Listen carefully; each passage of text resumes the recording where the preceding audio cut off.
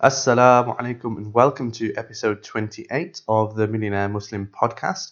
I am Mohsin and today we're going to be talking about Abdurrahman ibn Auf, and specifically we're going to be talking about three key lessons that we can learn from his amazing life and the key tips that we can take and hopefully implement in our lives as well. So who was Abdurrahman ibn Auf exactly? He was a companion of the Prophet ﷺ, and he was one of those very, very fortunate souls who were promised Jannah. And what many people don't know is that he was also a supremely successful businessman. For context, it is said that his fortune was today's equivalent of around 500 billion, yes, billion dollars. And for more context, let's put that in today's world. So somebody like Bill Gates, for example, is reportedly worth around $100 billion. So Abdurrahman ibn Auf was around 5 times more wealthy than even somebody like Bill Gates. That was the level of the success that Abdurrahman ibn Auf had in his business. So I want to look at in this episode this man who is a really, really wonderful example for us, because he didn't just balance both worlds. He was incredibly, incredibly successful at both his business pursuits and at his religious affairs. And we can see that from the incredible legacy that he's left. I mean, as a businessman alone, amassing that amount of wealth would be seen as a major success in itself. He goes down in his own right as a supremely successful business person. But he didn't just do that. He was also massively successful in his religious pursuits. And as a Muslim, being one of the 10 promised Jannah is, it doesn't get much more successful than that if you want to measure these things on metrics. But achieving both of these things, i.e. the business success and the kind of spiritual success together in one life, is simply quite astonishing. And if we want to be successful in that rounded manner, then we definitely need to look at the life of Abdurrahman ibn Auf so that we can even pick up just a nugget from his life. And if we can implement that, then we will be somewhere, inshallah, towards what would be determined as success. So I want to look at 3 key lessons that I believe we can take from the life of Abdurrahman ibn Auf. And I also want to share, crucially, how I think that we can then implement them in our own lives so that we can get closer towards some of this success. So number 1, the first key lesson that I think we can take from Abdurrahman ibn Auf is flexibility. When Abdurrahman ibn Auf arrived in Medina, you have to understand that he had given up a life of relative ease. Although things were pretty difficult for Muslims at the time in Mecca, Abdurrahman ibn Auf was an established merchant in Mecca, and he could very well have prioritized his own personal business comfort over the very difficult decision to make hijrah to Medina. But he didn't do that. He made the decision to go to Medina, and he had to start from scratch. And he was willing to do that because he thought that that was the best thing to do in the wider context, having thought about things in the round. And just applying this to us, what is the key lesson that we can take from this in our own lives? And I was thinking about this, and flexibility is just such an important part of our daily lives, and not necessarily one that we think about consciously, but I think it's important that we do, because it's such an important skill and an important attribute to have. And I've seen firsthand how people who are just generally more flexible and willing to adapt in life are generally the ones that are more successful. And it's certainly something that I'm thinking about constantly, not just for myself, but also for my kids, because flexibility seems to me to be one of those things that you can kind of learn that attribute just by your circumstances from an early age. So I've noticed, for example, that children who have had to move a lot during their youth and Ibrahim is actually a good example of this, are generally more flexible in life. Kids who've had to move schools and they've had to do all these different things. They, by their very definition, they take on this attribute of flexibility because they've had to be flexible their whole life. And thinking about this, more closely and giving you examples. So, in a professional context, you have to adapt your working style, for example, to the client that you're working for or the partner that you're working for. So, I mean, that will vary from job to job. But speaking as a lawyer, I know that, for example, that certain clients, they like things in certain ways, whether that's the communication via email, how regularly you update them, certain preference for documents being in certain ways, and there are lots of things that we can talk about there. And equally, the person internally that you're working for, whether that's a partner in a law firm or a manager in a business organization that is not a law firm, they like things in different ways, and it's up to you as an employee or whatever your position is to flex and to be able to show that you can adapt and you've got the emotional intelligence to adapt whatever it is that you're doing to make it the best possible thing that it can be for the person that's receiving that. And that's a really, really crucial skill. And certainly, speaking as a lawyer, I know that that's where the very best lawyers stand out. Flexibility is really, really important for lawyers. But it's not just lawyers. I mean, if you're a doctor, for example, there's lots of flexibility that you need to have, not just dealing with your colleagues and their style, but also, for example, if you're dealing with patients, then you need to be flexible in your bedside manner because different patients need a different mannerism with them. And I'm sure this all comes up in your training and so on and so forth. And you're probably actually demonstrating flexibility without really thinking about it. But when you do just take a step back and think about flexibility, you'll understand just how important it is. And if you're a teacher, for example, you know that certain students need to be handled in a different way. Whatever your field is, flexibility is always important. So in your professional life, that will help you to perform the best way that you can. But then I want to think a bit more widely about this and get a little bit closer to the example of Abdurrahman ibn Auf.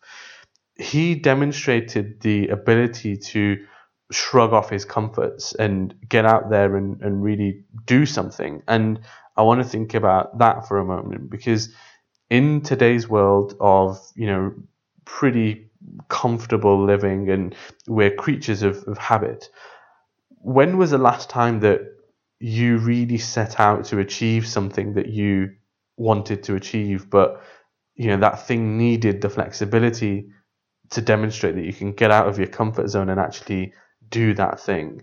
So I want you to reflect for a moment about just one thing that you've always wanted to do but you've never quite done. And I think we've all got something like that.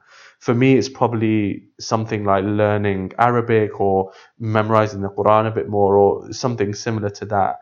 And for you, it's probably instantly come to mind as I've mentioned that thing. There's that one nagging thing in the back of your mind that you know that you should do or that you wanted to do, whether it's related to your professional life or whether you just wanted to do it for whatever. It could be that coding course that you're meaning to enroll on, or that language course, or whatever it is, the side hustle that you've been meaning to start but you haven't. Whatever it is, you'll know in the back of your head what that is. And I want you to really think about how is it that you can get out of your comfort zone to achieve that thing, and what is it that's prevented you from achieving that thing so far. And the answer in part will boil down to this element of flexibility that we're talking about.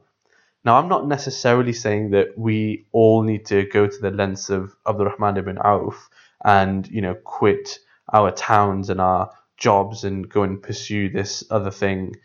But I want you to use Abdurrahman ibn Auf's flexibility as inspiration for you to at least get out of your comfort zone and, I don't know, sacrifice maybe that 1 hour in an evening where you're just watching Netflix or something, and do that thing that you've been meaning to do, that thing that instantly came to mind when I talked about, what's that nagging thing that you've always been meaning to do but have never quite done. why is it that you've not been able to achieve that? And if it means that you can sacrifice a little bit of time and just get out of your comfort zone a little bit, then frankly, we should probably be doing that. And I say that to myself first and foremost.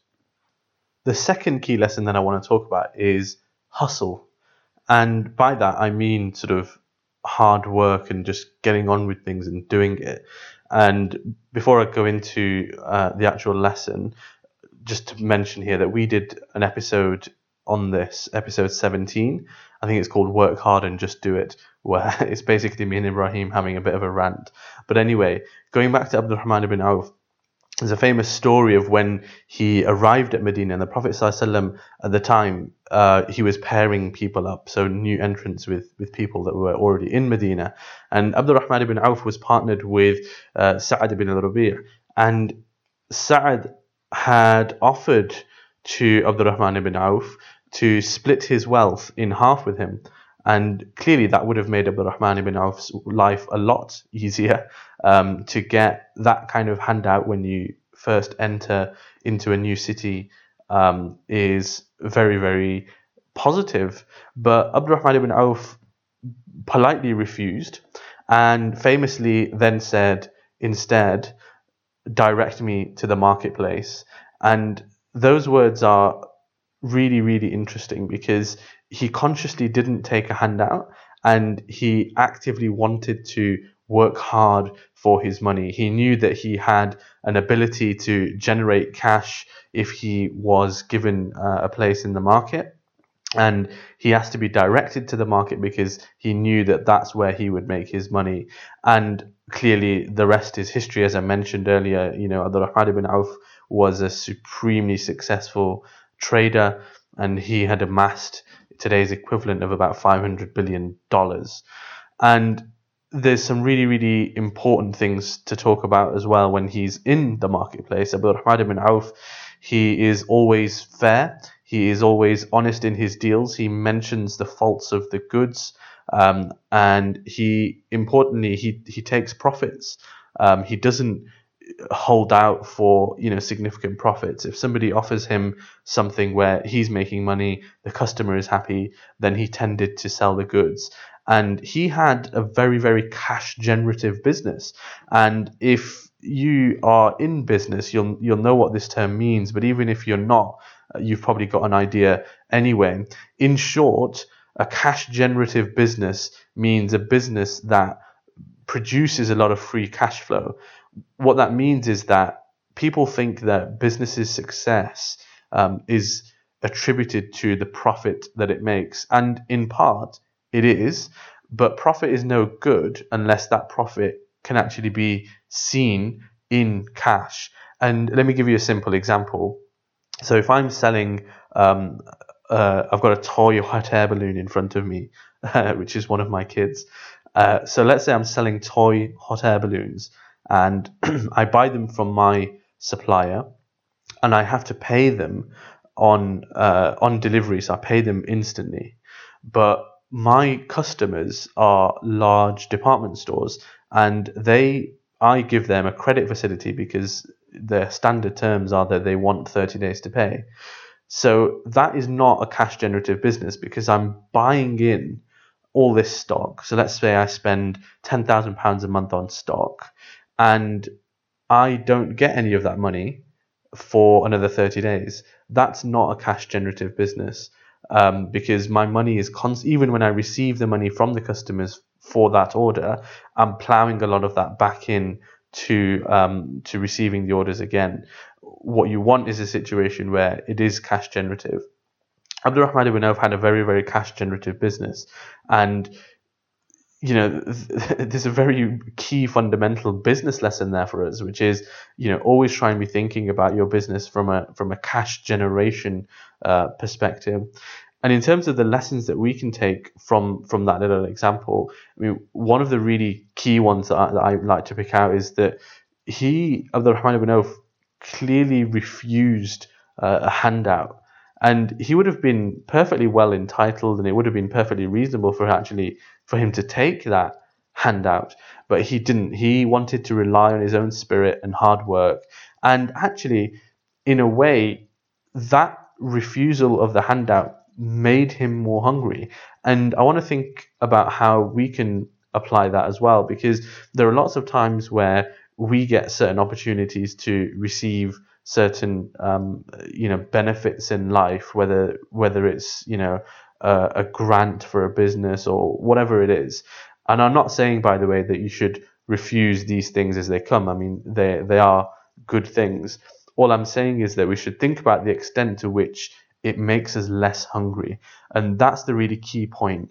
I want you to really understand that when you are taking handouts or you're getting some sort of benefit from somewhere, the question you need to ask yourself is that making me less hungry? And if it is making me less hungry, I either need to refuse it, or in the best way possible, take it, but ensure that I'm remaining hungry.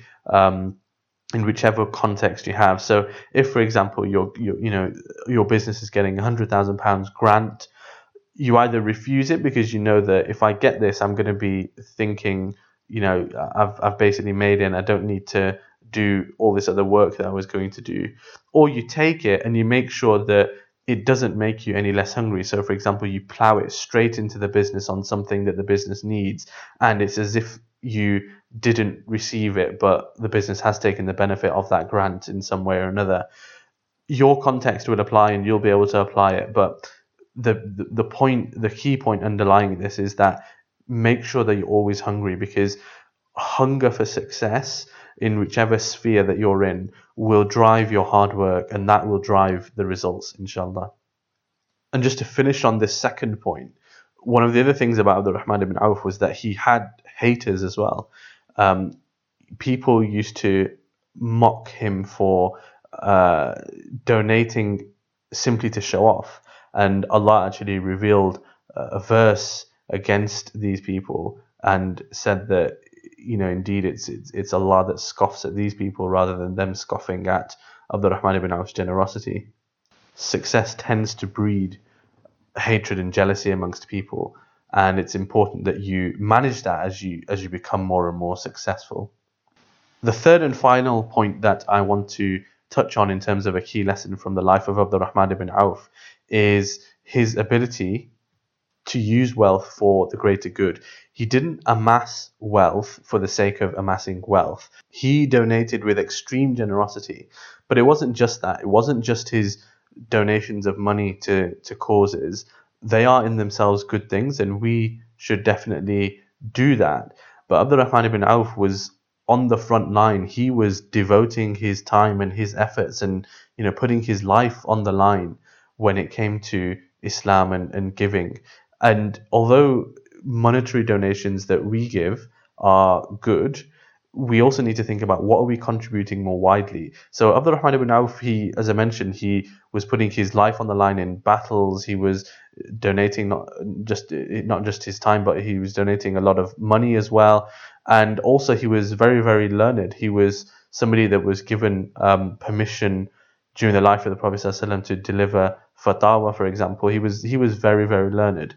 And he had this kind of holistic and rounded contribution to Islam that a lot of us would struggle with. And the key lesson, I think, for us is that, yes, do the kind of entrepreneurship and become wealthy for the sake of Allah and this, that, the other, but what does that actually mean? Does it mean just setting up a load of direct debits in your charities? I don't think it does mean that. I think it means that we need to take a lesson from the life of Abdul Rahman ibn Auf, and yes, do all of the monetary charity things, but also make sure that our life is more meaningful to contribute to society and contribute to the Muslim Ummah in whichever way that we can. Whatever your pursuit is, there is a wider purpose and a wider vision that will help the Muslim society. It can't just be that we see the route to success as I'm going to get wealthy by doing this thing which is completely unrelated to Islam and is not going to help anybody, and then I'm just going to set up a load of direct debits and it'll be brilliant. For example, it might be that your business isn't entirely unrelated to Muslims and Islam, and that's perfectly fine as long as it is halal. But then, have you got a vision for, if I achieve this particular benchmark, what am I going to do for the contribution of Muslims? So, and there are a good number of people in the UK. I can think of at least a couple off the top of my head who have become very, very wealthy in their business lives, doing stuff that was unrelated to Islam and Muslims, but they then pretty much quit their pursuit and pursued full time, or they set up organizations which are now contributing very, very, very positively to Muslims and Islam in the UK and globally. So have this vision of what's my overarching thing, what is this big thing that I'm going to do for Muslims and Islam, and how is that going to look, and what do I need to achieve to get there? So that might be in itself the thing that you're pursuing, or it might be that you say, when I get to X level of wealth and I can leave my business and I can leave my job or whatever and really pursue this project full time. What is that project? Have that project outlined, have it mapped out, because who knows whether you're going to be able to achieve that goal or not. But I would hope, inshallah, that if I had mapped out a project and I actually had a plan that when I get to this point, I'm going to do this particular project, I would hope that on the Day of Judgment, even if I hadn't been able to achieve that, that I would be able to say to Allah that, I firmly had this intention, I had it all mapped out. Circumstances didn't work in the way that allowed me to actually do that project, but I had it all mapped out. I had a vision, I had a goal. And you'll be surprised, actually. You'll be surprised that even if it looks remote right now, even just writing it down and mapping the whole thing out and thinking about that journey will subconsciously mold your present day efforts. And with a lot of hard work, a lot of effort, and a lot of dua, you will, inshallah, get to that goal. So those are the 3 lessons. I sincerely pray that Allah gives us all the barakah that He gave to the likes of Abdurrahman ibn Auf in our own affairs, so that we can be successful in our pursuits. Jazakallah khair for listening, and if you've not subscribed, then do subscribe. If you've not left us a review, then please do. And Jazakallah khair. Assalamu alaikum.